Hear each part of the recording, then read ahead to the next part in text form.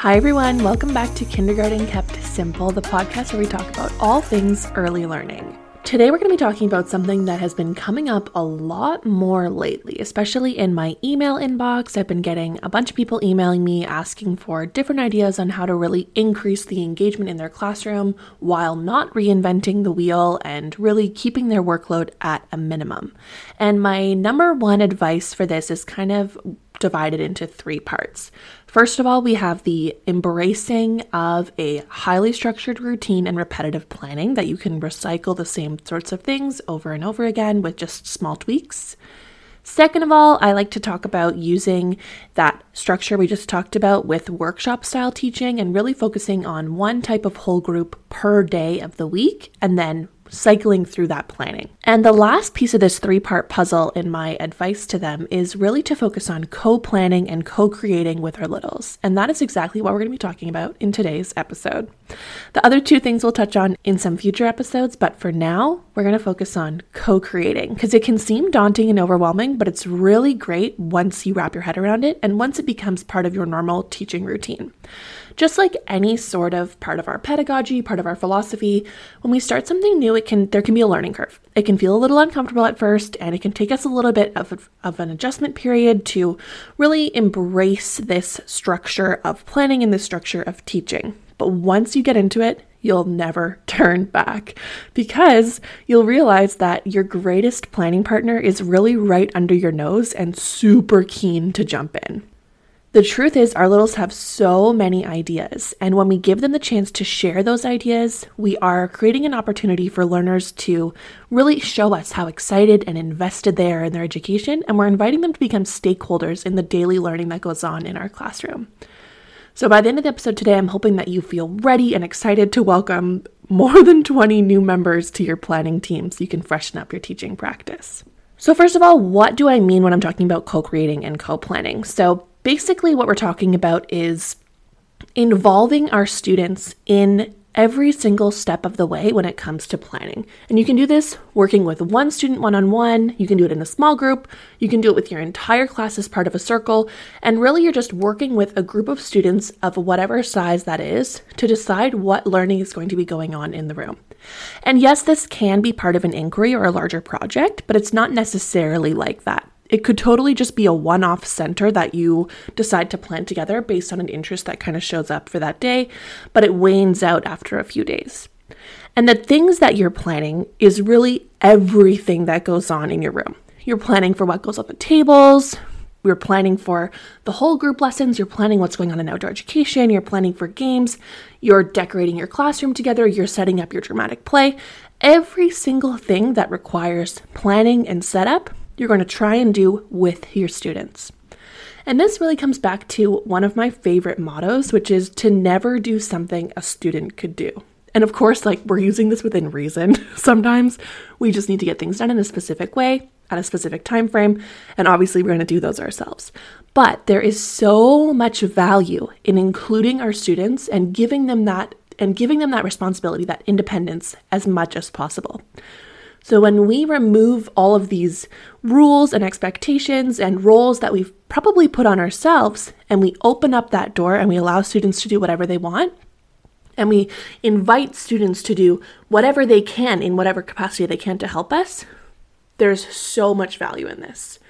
Not only is it increasing engagement because they have a clear idea in their head about what they're planning, there's excitement building up while they're prepping it, they've been maybe thinking about it all weekend, and they're going to come into class with a plan ready to go. We're increasing their investment and ownership of the learning, which means that, they're going to help keep the materials tidy, make sure they're properly cared for, clean up the classroom, use the center properly because they are the ones who planned the center. They understand completely what they wanted to do there, what they wanted to accomplish. And maybe they're going to then go explain that to their friends, or maybe they're going to play there themselves. But either way, they are the ones who have the highest stake in this center, not you. It also really helps create that community and build those relationships that we're always craving in kindergarten by allowing them the opportunity to take on some control, take on some ownership, take on some responsibility, take on that planning piece. We are showing them this is your classroom as much as it is mine. It's not that the educator is here, the director of learning. It's that we're all in this together and we're learning together. And this creates a major buzz around their learning. It's also great because honestly, it can help our littles feel that sense of accomplishment and even pride for a lot of them. For example, when I had parent-teacher interviews one night, we had these co-created books out that were photographs and documentation that our littles basically made to document their own learning. And this was the thing that they pulled their parents over to look at because they were so proud to showcase their learning in this formal book, this, tangible thing that they could show their parents and say, look what we did together, look what we learned. And the final kind of thing that makes this so amazing is honestly, it's just way less work for you. You don't have to do the planning by yourself. You're inviting them to do the planning with you. And it can use up a significant portion of your day if you want it to. And to be honest, sometimes this is a huge win in kindergarten. Sometimes the days can feel long and we really need something to help us push that play along in that hour-long play block. If we're working with a small group to do our planning for the week, you're getting that amazing one-on-one time to build those relationships. You can be recording awesome things for your documentation, and you're knocking your planning off in a way that's going to increase their engagement. It's really just a win-win-win-win situation. And now I know I am always going to be the first one to talk to you about how we're not working in these unicorn classes where everyone is perfectly on task and behavior is extremely easy to manage and we have all the time in the world to do things. I'm talking about real life classes and real life scenarios here. So in terms of when you're actually going to accomplish this co-creating and co-planning, personally, I find it easiest to carve out time during those play blocks like we talked about, pulling kids either as a small group or just pulling kids as interest emerges. If you notice, the sensory bin is getting no love anymore, then you just ask, does anyone want to come help me switch out the sensory bin? And you work on it together. When you pick a small group to help you, you can either do that open offer like I just said, or maybe you're going to strategically pick some friends based on either those who are needing a break from the hustle and bustle of the classroom or those who showed an interest earlier on with whatever center you're thinking of swapping out. And together you're going to work with them to co-plan and co-create. And you can use this as your evaluation and assessment. Why not? You can be looking for things like who has a clear idea? How are they communicating? What problem solving is going on? What considerations are being made and being accounted for? There is so many things that we can be looking out for and recording while we work through this co-creation process. So you're not strictly doing your planning. You're doing your planning, you're bonding, you're creating community, you're increasing that engagement, and you're getting valuable assessment done. And you're going to accomplish this by using what's called a gradual release of responsibility method. And if you've never heard about this, it does kind of depend on your group how long it's going to take you. But the idea is that at first, you are going to be the one who's very involved in the co-creation process. But slowly over time, you're going to remove yourself. You're going to gradually release that responsibility. And slowly you're going to do less and less and less until they are essentially co-planning, co-creating, co-setting up everything that needs to be set up completely independently. And like I said, this totally depends on your group on how long it's going to take. You might have some friends who take to it right away. You could have other friends that need a lot more hand-holding, a lot more collaboration time with you, and maybe by April or May, they're going to be really taking on those more independent roles. There's no rules on how fast you should be progressing through this gradual release. You just have to kind of play it by ear and trust your gut. And I would always recommend starting with explicit modeling. Explicit modeling is great because you can use that kind of think aloud strategy to show them your process when you're planning. So you can start out by just planning as you normally do, but then you're going to tell them what you planned, why you planned it, and how you picked the materials, and maybe why you didn't pick other things. So on, Tuesday morning this week, you're going to go in and you're going to say, okay, today, friends, I put out this loose parts center. I'm so excited about it. I picked out all these amazing loose parts for you to play with. I was thinking we could work on patterning and we could do AB patterns, ABC patterns. So maybe I would do like leaf, pumpkin, apple, leaf, pumpkin, apple. And I was going to put out pom-poms, but I thought the pom-poms might blow away. So instead, I decided to use these mini erasers. And you're just going to give them this kind of backstory. And it's not going to be a big deal the way you present it. It doesn't need to be this huge formal lesson, but you're just explaining your thought process to them. And this is going to help them when it comes time for them to think out what materials they're going to use, because they will be thinking back and, recalling when you talked about what you picked, and they'll use those same sort of tools to help them pick appropriate materials themselves. Thinking aloud can be uncomfortable at first.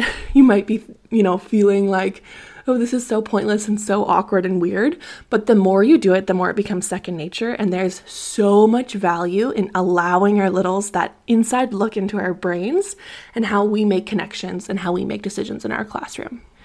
Now, there are some requirements to co-creating, and I'm not talking about budget expectations or time expectations or requirements like that. I'm talking about personal things you might need to overcome in order to have success with co-creation. And this could make you a little bit uncomfortable, but I'm going to challenge you to give it a fair shot before you decide if co-creation is for you or not for you.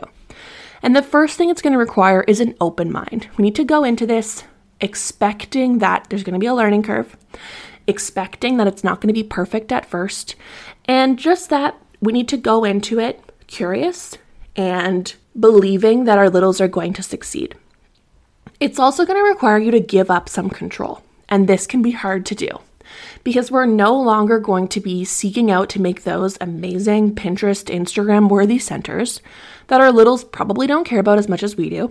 And we're giving up that control and that sort of sense of everything matching everything in the classroom.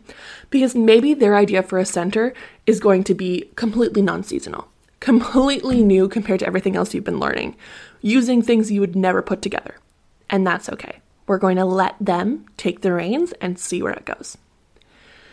You're also going to be required to have very clear expectations. You can't just say, okay, plan a center and then walk away.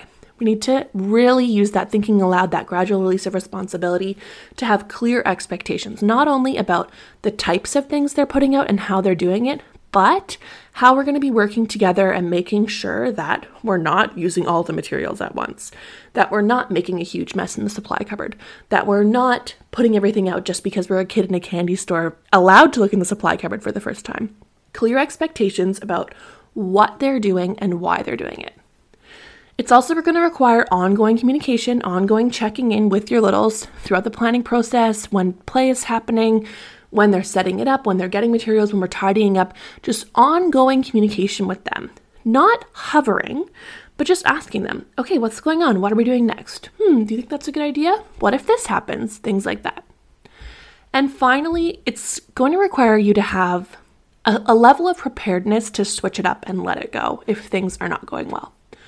You might have littles super excited about setting up a brand new tabletop center and it's a total flop. No one cares. They play with it for maybe 15 minutes and then the interest is gone. It was fun to set it up, but it didn't really do anything. That's fine. You're just going to switch it up after that. And you just have to be prepared that we're not focusing on a Monday to Friday center schedule. We're focusing on interest. And we're just being prepared that things could go on for 1 day, things could go on for 4 days, things could go on for 2 weeks. And all of those are perfectly acceptable levels of time for a center to be out.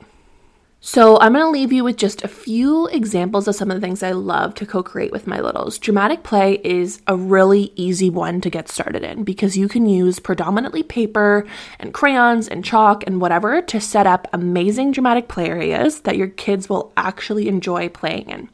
And what I like about doing this is that sometimes when we set up more fancy dramatic play areas like a movie theater or space center or whatever, our kids don't actually have enough narrative, enough experience to then actually play there.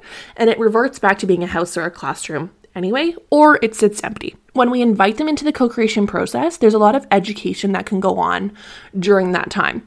If we're setting up a movie theater, we can talk about, okay, what do we need? Tickets? What should we make tickets for? What do we use tickets for? What do the tickets need to say? How much should they cost? And then when they go into play, they'll have that information already front-loaded into them, which can help them have something to do, something to actively play when it comes time for that. Another thing I love to co-create is small world. Butcher paper goes a long way, let me tell you. You can set up a backdrop, you can set up the ground, you can draw roads, you can paint mountains and forests. You can transform your dollhouse into pretty much anything just by changing up the scene behind it. And again, we're not looking for perfection here. If we're coloring outside the lines or there's paint splatters that don't make it look 100% like a real thing, that's totally fine because in their mind, in their imagination, they had so much intention, they're going to see what they want to see, not what's actually there. And we're striving for that engagement, that interest, that stakeholder relationship. We're not striving for a Pinterest perfect center. Sensory play is one that I do sometimes set up on my own because I genuinely love it, but most of the time it's one that I will always invite my littles to participate in with me, especially the swapping out of them. So I'm not going to be out here fishing through my sensory bin, my water table, pulling out all the materials. This is a great kid job that goes back to that model of never do something a student could do. They're going to go through, they're going to pull everything out, wash it, lay it on a towel, and then we're going to put new materials in together. And finally, your decor around the room. It's so valuable and so important for our littles to see themselves represented in their own classroom and to really feel at home there.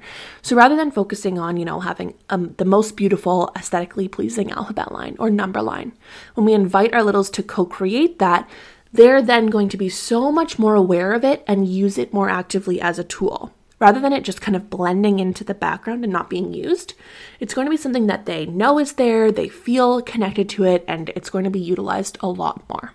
And I'm going to leave you with just one final thing to think about while you start your co-creation journey.